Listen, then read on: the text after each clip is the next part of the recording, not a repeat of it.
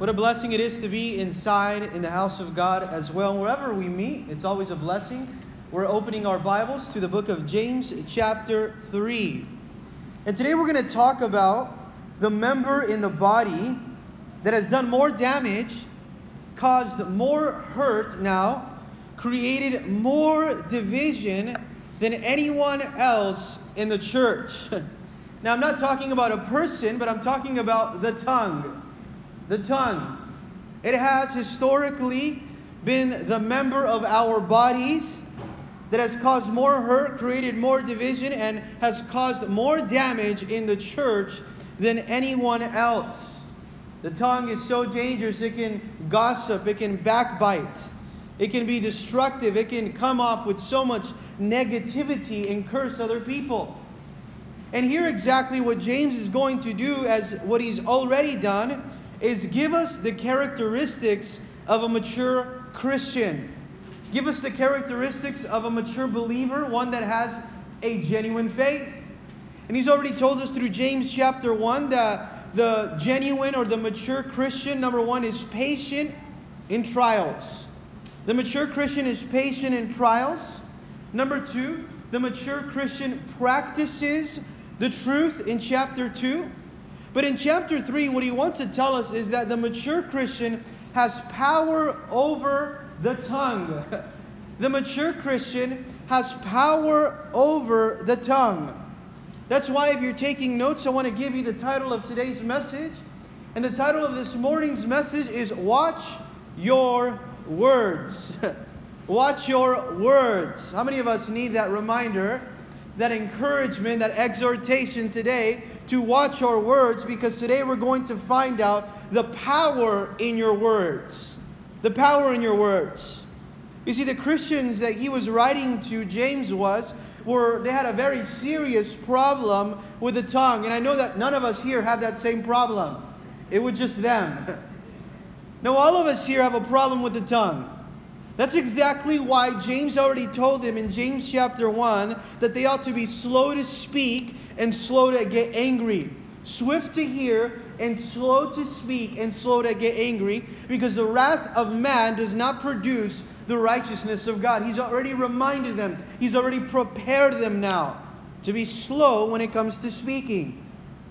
You see, the power of our speech is one of the greatest powers given by God. Even today we claim freedom of speech. You always learn that when someone has now the power of words and the power of communicating, now they open up in a completely different world of dialogue for them. I was driving last night to church with my son Caleb, which is 2 years old, down to the church, and I called my wife on Bluetooth, and he talks too much. If you've ever said hi to him, you know that you get him started, he goes talking. But as we were driving over, I have my wife on the Bluetooth, and he finds out it's my wife, and he peeks over and says, "Mom, do you want In-N-Out or Chick-fil-A?" And he just talks so much that he now has the power to communicate and to offer now. And it's so interesting that when the tongue now is activated, how much it can do. It is the greatest power that is given to us by God. Just think about it. With the tongue, you can worship God. With the tongue, you can now preach. With the tongue, you can pray. With the tongue, you can lead someone to the Lord. With the tongue, you can encourage someone. But with the same tongue, you can discourage someone. With that same tongue, you can curse someone. With that same tongue, you can ruin someone's reputation. With the same tongue, you can break someone's heart. That's exactly why we need to watch our words. And we must speak. And we must act as though we were already giving account for our words. Did you know that you're going to give account for every single one of your words, and that your words now weigh and have a power to affect someone else's life? In fact, what are you going to choose to do with your words? Are you going to choose to uplift and edify someone, to build, to construct, or are you going to criticize? Because oftentimes we want to be very critical and not constructive with the words that God has given us. That's why today we're going to look at the first 12 verses of James chapter 3, when he talks about the power that the tongue has. Number one, the power to direct, Number 2, the power to destroy, but also the power to delight, so that you can encourage someone. The power to direct, the power to destroy, but also the power to delight. James chapter 3 verse 1, it says, "My brethren, let not many of you become teachers, knowing that we shall receive a stricter judgment. For we all stumble in many things. If anyone does not stumble in word, he is a perfect man, able to also bridle the whole body. Indeed, we also put bits in horses' mouths, that they may obey us, and we turn their whole body. Look also at ships, although they are so large and are driven by fierce winds, they are turned by a very small rudder, wherever the pilot desires. Even so, the tongue is a little member and boasts great things. See how great a forest a little fire kindles." Let's pray. Lord Heavenly Father, we thank you, Lord. We thank you for your word. We ask that you would give us the conviction of your word. We ask, so that you would give us the conviction, Lord, that we ought to watch our words, because our words carry a lot of weight. And we ask that you would let us use this power of speech, Lord, to worship, to pray, to lead others to you, God, and not to destroy. That our lips may not be filled with negativity, but that our lips will be filled with grace, so that they encourage, our words encourage those that hear them. In Jesus' name we pray, and together we said, Amen.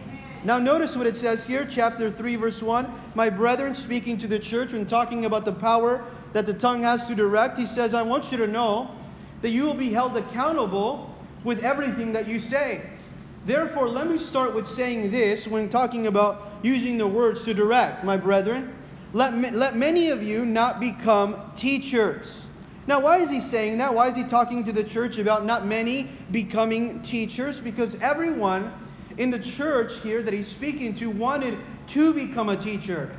And they wanted to become a teacher for the wrong reasons. They wanted to become a teacher for the recognition, maybe for the position, for the influence, for the authority, maybe even for the prestige that came along with it. But they forgot that as they were teachers, it also came with a responsibility that they had to take very seriously. Do you notice how this is so important that he's telling us? Now, in fact, he says if you're a teacher, you're going to be held accountable to a higher standard with everything that you're saying. Because you're serving in a capacity that you're using your words to tell of God's truth now. And it's so easy now to commit sins of the tongue as well. Now you notice why he's saying, I want you to be held accountable with your words. Especially if you're a teacher. So don't just become a teacher so loosely, because you know that God is going to hold you accountable now. In fact, that's part of the leadership package that comes with a stricter judgment that he's talking about right there. That's the cost involved.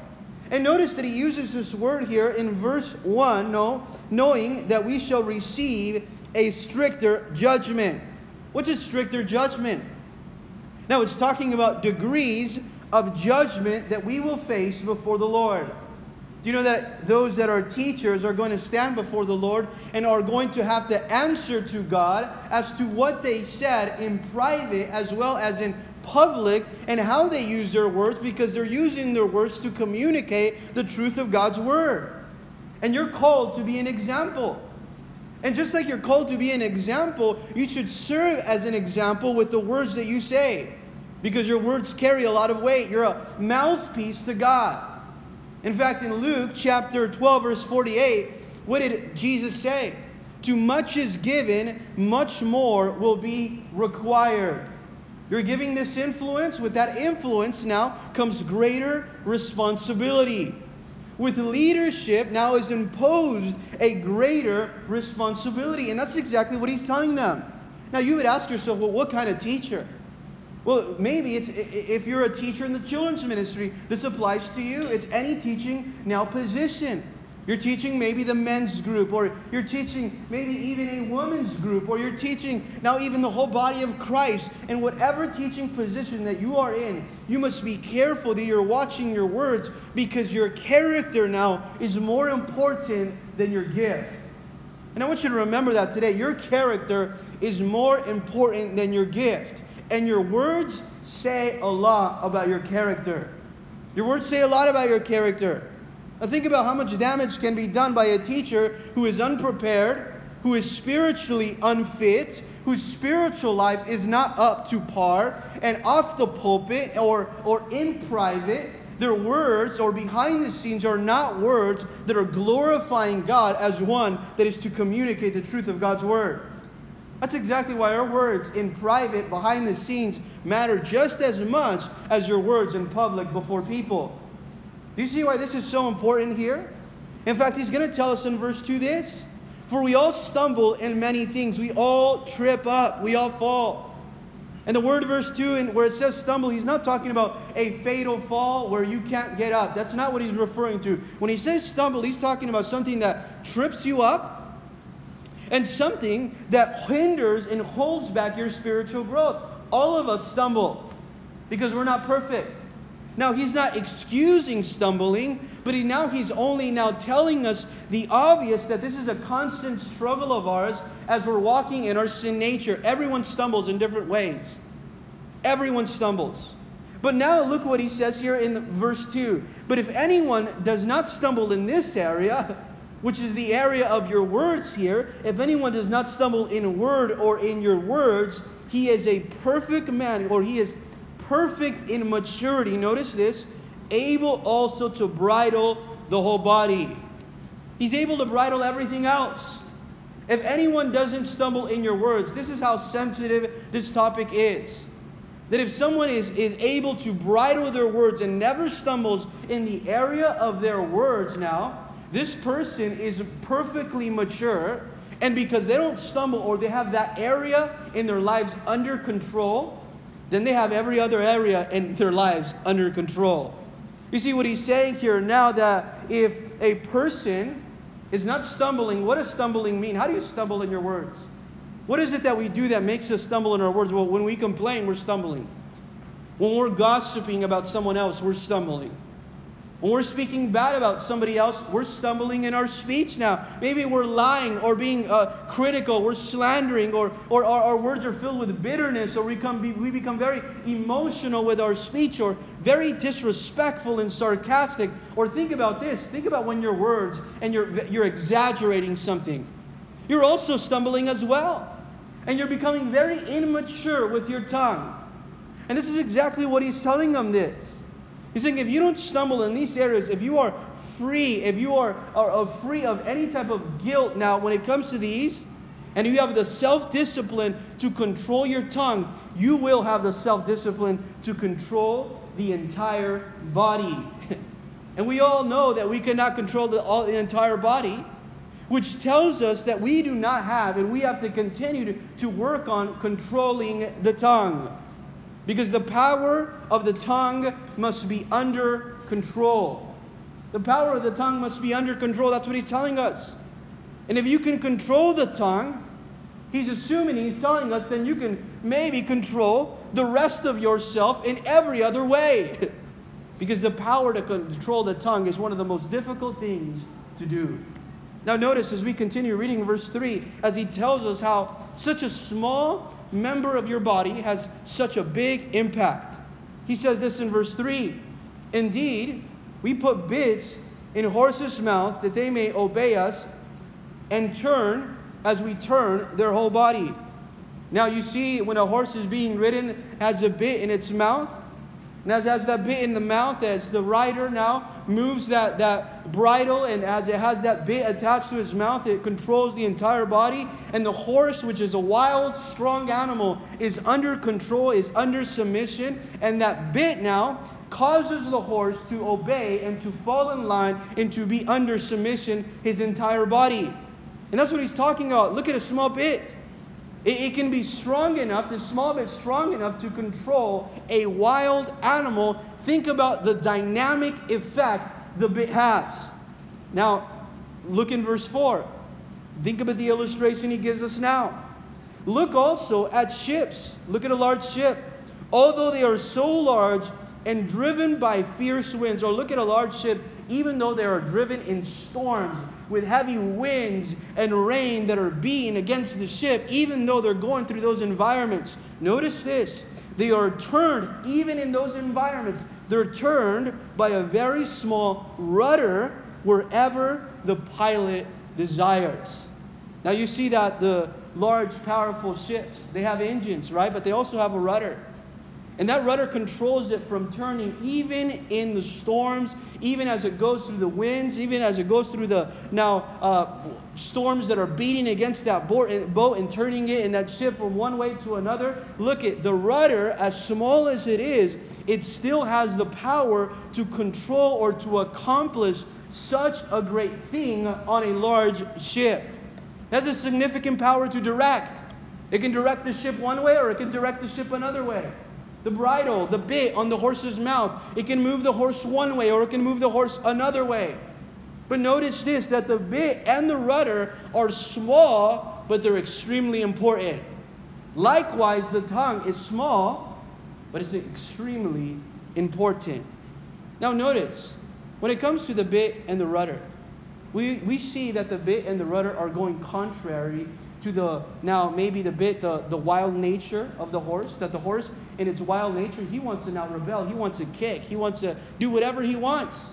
So the bit is going against the wild nature of the horse. The rudder is going against the wild environment that ship is in. And so likewise, our sin nature wants to control our tongue to cause us to sin. Now we have to really be aware of this, that our sin nature wants to control our tongue and cause us to sin. And that's exactly why he's giving us this illustration now, because just like the rudder and just like the bit, if they are not in control or they are not controlled, the entire horse or the entire ship is out of control. Have you ever seen someone's life where their tongue is not controlled? Their entire life is out of control. And he's giving us this illustration to tell us what a small member has a great impact in the body or in the rest of the body. There are often times that we sin inside because of pressures in the inside or outside. We're sinning as well. But guess what it's all about when it comes to the tongue? It's because the tongue now is out of control. And here what he's saying is that we must control our tongue, because our tongue now is that which keeps us in line with the will of God as well. Now someone would say, well, how is it that I can control the tongue? Well, I'm just going to not talk anymore. That way I don't say anything wrong. Have you ever told someone, well, I don't like the way you told me that? And all of a sudden, well, I'm not going to talk to you then. And they want to give you the silent treatment then. But no, that's not what God's called us to do. God's called us to submit our tongue, to submit our words under the power of the Holy Spirit, under Jesus Christ. Because when our tongue is submitted to Christ, we don't have to fear to say the wrong words. And we don't have to fear also even to say the right words in the wrong way. Because our tongue, our heart is completely submitted now to the will of God. And we're able to say, Lord, protect my mouth. I love what David the psalmist said in Psalms 141 verse 3. He said this, set a guard, O Lord, over my mouth. Keep watch over the door of my lips now. Do not incline my heart to any evil thing, to practice wicked words with the men who work iniquity, and do not let me eat of their delicacies. You know what David said? Lord, come and keep my mouth and my lips on check. Because I don't want to do something with my words or with my lips that do not honor you. Now notice this, when Jesus is the Lord of your heart, He's also the Lord of your lips as well. And your lips now speak about what's in your heart. We learned through Scripture that our lips really direct now our life, and our lips also tell us specifically what's in our heart. That's why Jesus said, out of the abundance of the heart, the mouth speaks. And He tells us constantly to protect your heart. Your heart is desperately wicked. It is deceitful. It is emotional. It will lie to you. So we must protect our heart, because whatever is in our heart is going to come out of our mouths. Do you see why this is so important now? And here he's talking about how the tongue can direct your life. Just like the bit directs the horse, just like the rudder directs the ship, your tongue can direct your life. And if it has power to direct your life, that means that it can affect the lives of those around you as well. Now I want to ask you, are you directing others around you with your words the right way? Because oftentimes we are directing others the wrong way with our words. Just think about if the rudder was broken, it would not direct the ship the way it should go. You think about if the bit wasn't fastened on that bridle, it would not direct the horse where the horse needs to go. If our tongue is not under control, is not going to direct ourselves, or we are not going to be led the right way, and it's not going to be directing others the right way as well. Now notice also from verse 5 through 8, we're going to see not only that the tongue has the power to direct, but also has the power to destroy. Look how much damage the tongue can do. And in verse 5 it says this, even so the tongue is a little member and boasts of great things. See how great a forest a little fire kindles? Look at the damage that a tongue can do, just a little member. Look what a great influence, look what a great impact it does. In fact, look how great it can exaggerate and it can boast. Have you ever heard someone tell you a story and then you found out the truth and you saw how exaggerated that story was?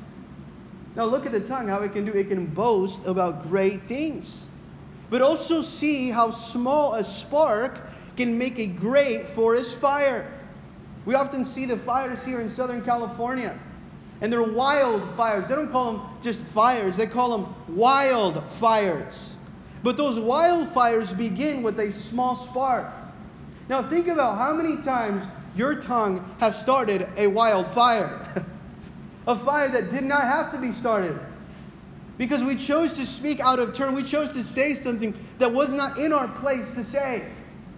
We let our tongue loose. Our tongue wasn't under control. It wasn't restrained. We must learn how to restrain the tongue. Now notice what he's saying here, because it says a small spark can cause great damage. It can burn many now. It can destroy. Our words can start fires. And they can burn other people. Other people's reputation. Other people's heart. They can come in damage. Now verse 6, notice what it says. And the tongue is a fire, a world of iniquity. The tongue is also filled with a world of sin because of our sinful nature. Among all its parts, it's so dangerous now. It's filled with a world or with a sinful nature that it speaks about here. And the tongue is so set among its members that it defiles the whole body. The tongue defiles, it means that it corrupts. The tongue pollutes the entire body. And this is what he wants to tell us. That an uncontrolled tongue corrupts the entire body. And it really what it does, it can set your whole life on fire. It can set your whole life now on fire by hell itself. Notice what it says here in verse 6. And sets on fire the course of nature. Because of sinful nature, it sets now your entire life, or it will destroy your entire life if you don't control the tongue. Notice, and it is set on fire by hell, by sin itself. Why is it set on fire by hell? Because it's reminding us now that in our heart exists the sinful nature that we must protect. I love what Solomon says in Proverbs chapter 14, verse 29. He says, he who has knowledge spares his words. He who has knowledge spares his words. And a man of understanding is of a calm spirit. You always know when someone is wise when they choose and they select the words that they're going to say. But someone that is emotional, that's not of a calm spirit, they quickly want to go and maybe say one of the things and accuse and point the finger and use their words to destroy someone. And that's exactly what he's saying. Look at it. What a great impact. Now a small spark can start a wildfire. Just a small word. Well, I didn't really mean it that way, but it did start a wildfire. In fact, even in Proverbs chapter 15, verse 1, Solomon warns us about how we respond with our words. And I think sometimes we respond so quickly and emotionally. Somebody asks you a question and you all of a sudden become defensive and you start to go on the offensive side and start attacking people with your words. Has somebody asked you a normal question lately and instead of you answering it, you started to attack them? You started to accuse them? right? It happens so often to all of us. In fact, Solomon in Proverbs chapter 15, verse 1 says this, a soft answer turns away wrath, but harsh words stir up anger. Soft answer, it turns away anger. It turns away argument. It turns away now dilemma. It turns away now division. But soft words, a gentle word, turns away now anger. When you have a soft heart, you will also have gentle words. When you have a soft heart, you will also have gentle words that are filled with grace. Are your words filled with grace? How do you respond? Now think about even when you're out driving and somebody cuts you off and you just start wanting to pull up and speed up. You're trying to catch up to them because you want to let them know how you feel. And that's exactly what happens sometimes in our response with our words. It's not only how you speak, but also how you respond. How are you responding to situations when you look at something, when you find out about something, when somebody comes and asks you a question? Are you quickly, emotionally now set off with your words that you're going to destroy someone? That's not right. In fact, in verse 7, look what he says, for every kind of beast and bird of reptile and creature of the sea is tamed, and it has been tamed by mankind. He's going to give us a contrast now. Did you know that we can tame and we have tamed every wild creature? It's so amazing how you see wild animals that are tamed. Have you ever seen videos of just men playing with and women playing with just lions and wrestling with them? I always think that's crazy. Or playing with a bear or with a gorilla or something. And it's so insane how those animals have been tamed. And they can be tamed. They have been tamed. And even in their wild nature, even the most dangerous animals, they can be tamed. But now he's going to give us here a contrast that if wild animals, we have tamed those, we do not have the power to tame the tongue. Do you see how he's saying, look at the significant importance of us watching our words. Notice here in verse 8, but no man can tame the tongue. You can't tame the tongue. But you can watch your tongue and protect your heart, that your words are not used for evil. Notice here, but we don't have the power now to tame the tongue. It is an unruly evil, full of deadly poison. Why is it that we can tame and put under obedience, put under submission a wild animal? Right? And notice this. I love what Warren Wiersbe said. When you tame an animal, you get a worker instead of a destroyer. Now think about this. If you were able to tame your tongue or to watch your tongue, you would get now a worker instead of a destroyer. What is your tongue? Is your tongue a worker for good or a destroyer for evil? What is your tongue doing today? What is it hired to do? Because in verse 8, what he's saying, no one can tame the tongue because it has an evil nature now. And it's beyond our control. It's restless. It's full of deadly poison. Now, deadly poison, you know what it means? It's full of deadly and lethal now poison that can kill. Now, notice what your tongue can do. A poison is just, you can drop one little drop of poison in a clear, white, pure glass of water. And guess what? Everything else is contaminated. And it can be deadly. That's exactly how much now weight your words come with. Now notice, let's keep reading verse 8. It says here, it is unruly evil, full of deadly poison. You can't control it. And sometimes you see, and you've heard of stories where maybe even, someone has survived out in the jungle and they've survived with a broken leg and they made it out to the hospital and they did everything within their self-discipline and control to be able to make it out in survival. Or you see a marathon runner, that has been training for the Olympics and they have the self-discipline to keep their body under control for that many years, for every single meal, to wake up early and to train their body, and they can put themselves under that type of self-discipline, but we still cannot put the tongue under self-discipline and under self-control. You see what he wants to tell us, the seriousness of it? He wants us to know that our tongue must be under the control of the Holy Spirit. In Proverbs chapter 10, verse 19, Solomon again warns us. And he says this, in a multitude of words, sin is not lacking. That's why we have to watch your words. But he who restrains his lips, notice this, he who restrains his lips is wise. The tongue of the righteous is choice silver, he says, and the heart of the wicked is worth little. The lips of the righteous feed many, but the fools die for lack of wisdom. Are your lips feeding any? Are they feeding many? You see how Solomon tells us that our lips ought to be those that feed many. The lips of the wise feed many. Why? Because they are rooted now in the Word of God. Now, not only do we see that our words have power to direct, our words have power to destroy, but also our words have power to delight. Verse 9, it says this, with it, or with our words, with our lips, we bless our God and Father, and with it we curse men who have been made in the similitude of God. How is it that we worship God with our lips, and with those same lips we curse men that were made in the image of God? We can't do that. We can't worship God or praise God our Father, which is our highest calling, and then curse men that were made in the image of God, which is our lowest evil now, and think that that's okay. It's hypocritical. It's an inconsistency now of the tongue's activities now. This is a double standard of the tongue. And it happens in everyone. You think about Peter's life. That Peter confessed now that Jesus was the Messiah. And then days later, he denied him by cursing with his words. You think about Jesus where he said, Jesus, I will never deny you. That's what Peter said with his words. But then just a few hours later, what Peter did is he denied Jesus with the cursing of his words. How the character of the tongue can change so quickly.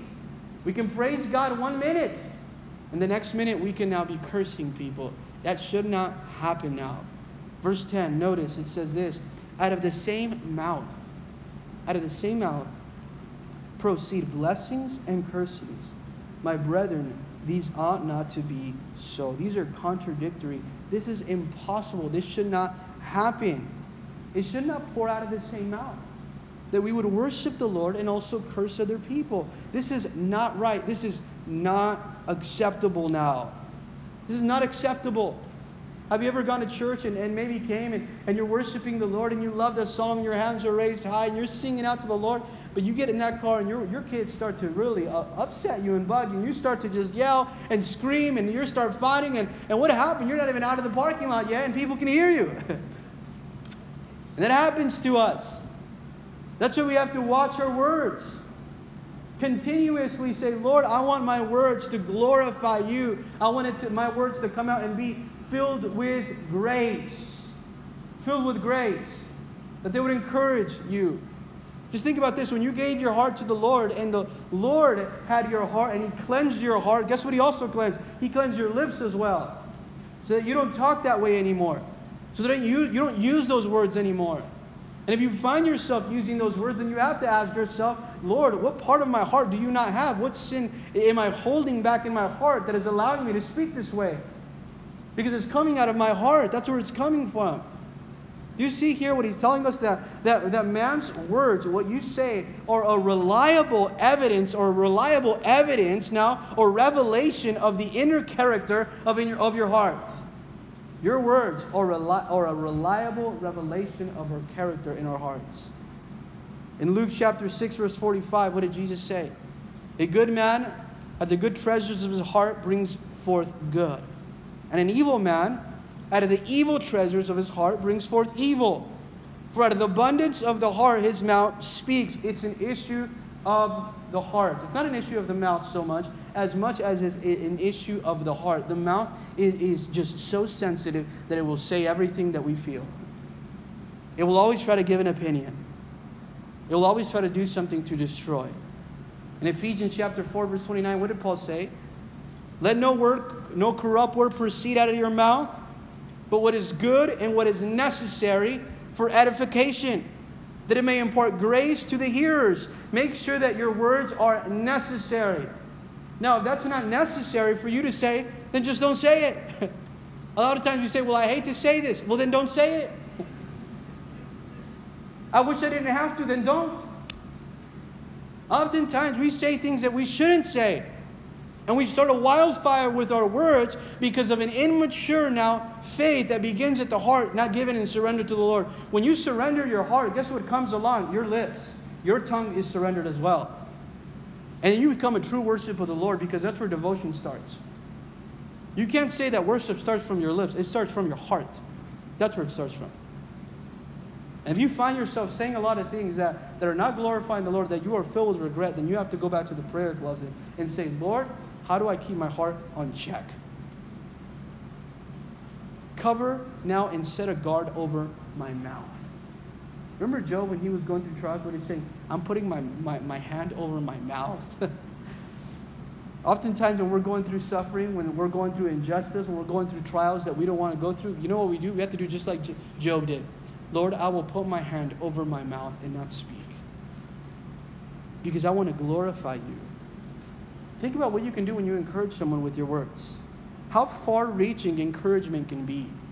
When was the last time you encouraged someone with your words? There are people that are afraid to encourage people. Did you know that? It's the craziest thing I've ever heard. That we're afraid to encourage someone.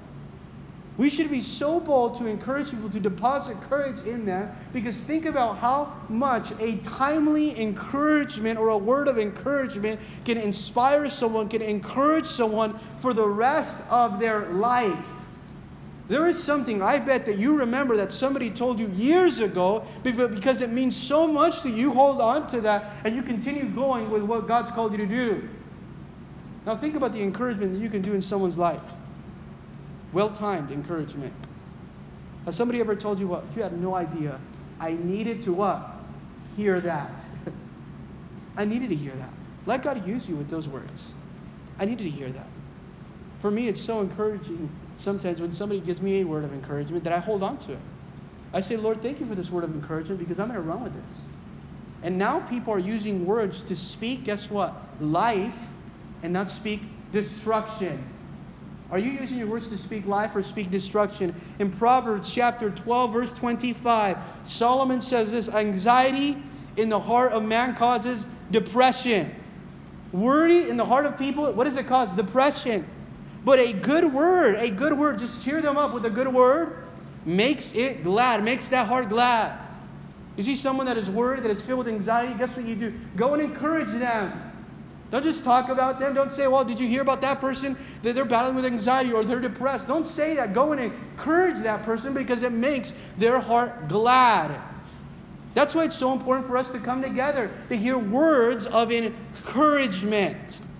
When you turn around and you say hi to someone, don't pretend like you didn't see them. Just turn around. Some of you don't even say hi. You guys just turn around, just sit down again. Right? I've seen it many times in church. We do that. I've been guilty of it myself. We look around. But that's a moment now for you to deposit a word of encouragement into someone, or even after, as you stay out after service. Or as you call someone, you text, you reach out. In Proverbs 16, verse 24, it says, pleasant words are like honeycomb, sweetness to the soul, and health to the bones. Pleasant words, beautiful words, words of encouragement, they're like honeycomb. They're so sweet, and they become healthy to the life of someone else. Now, verse 11, this is what it says. Does a spring send forth fresh water and bitter from the same opening? Do you think a fountain from that same opening gives you fresh water, but it also gives you bitter water? No, it doesn't. Do you think you can get complaining from the same fountain and now encouragement from the same fountain? Do you think you can get fresh and bitter from the same place? No, you cannot do that. Notice what it says here, verse 12. Can a fig tree, my brethren, bear olives, or a grapevine bear figs? No, that's not what happens. A fig tree doesn't bear olives now, or a grapevine doesn't bear figs. That does not happen that way. Thus, no spring yields both salt and fresh water. This is inconsistent. You can't get bitter and fresh from the same fountain. Now he's saying you can't get figs now here from a fig tree. You can't get olives. And he's talking about the inconsistency here, that you cannot use your tongue to praise God and to destroy people. You shouldn't be able to get it from the same places. It should not exist.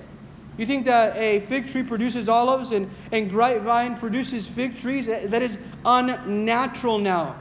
So why does he give us these comparisons now when it comes to now the water that's fresh and the water that's bitter, or the fruit that a tree produces? Why does he tell us this?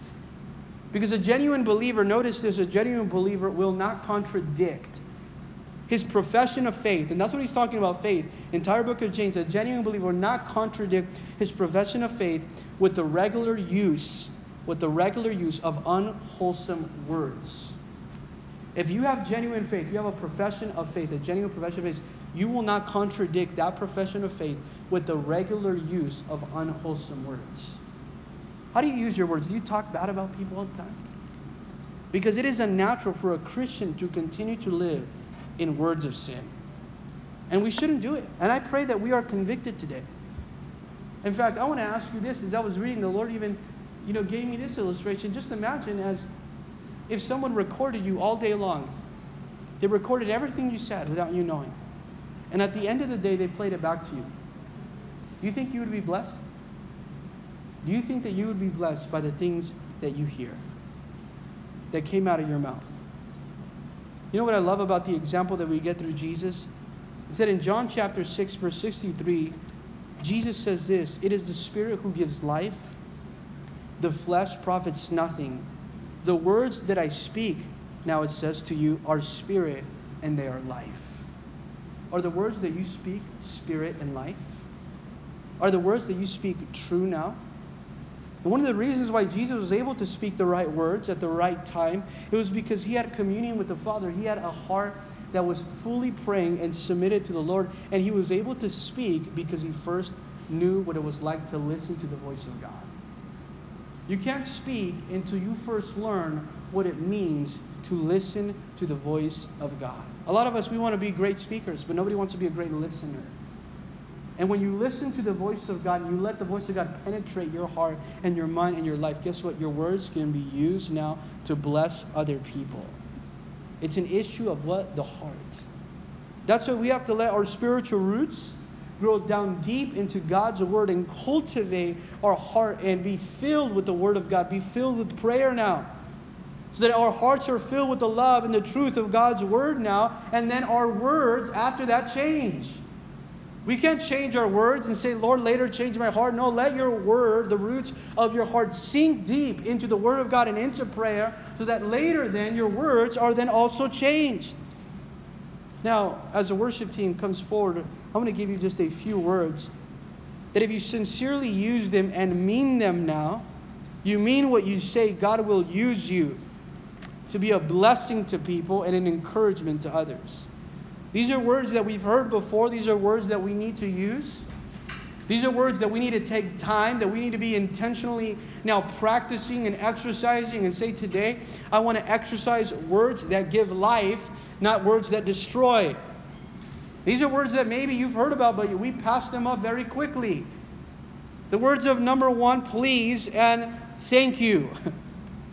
How many times have you not shown those words, please and thank you? Because when you use the word please and thank you, you know what you're doing really? Not only are you showing appreciation, but you're treating others as people and not as things. You're treating others as people and not as things, and you're giving them a heart of appreciation. Please and thank you. Now notice also, but when you say I'm sorry, when was the last time you said I'm sorry? You went and asked for forgiveness. How about using our words to say things like that? I'm sorry. You know what I'm sorry does? It breaks down walls. It breaks down walls of division. It breaks down walls of separation, and it creates unity. It cultivates unity. That is a way of cultivating unity, saying, I am sorry. And maybe today you need to go say sorry to someone that's in your home. Maybe today you need to go say sorry to someone that you've harmed with your words. Or what about this? I love you. Isn't that a difficult one for us to say sometimes? You know why? What keeps you away from saying I love you oftentimes is the nature of our pride. Why? Because we're scared to be vulnerable. We're scared as what's going to happen the moment that I say I love you and I tell someone how I feel about them. And I'm not just talking about a spouse. I'm talking about us as brothers and sisters. We should never be scared of saying that to one another because we're called to love one another. We're called to say that to one another. We're called to be intentional about it, and it carries a lot of power in that statement. Or what about this last one? I just love this one. I am praying for you. I'm praying for you. Imagine if you use those words to say, you know what? I'm praying for you. Not just think the words, not just say, well, I am praying, But when was the last time you told the person you're praying for them? You told your children, you told your spouse, you told someone at church, you told your coworker, I'm praying for you. It's been said before that when you talk to God about people, then you can talk to people about God.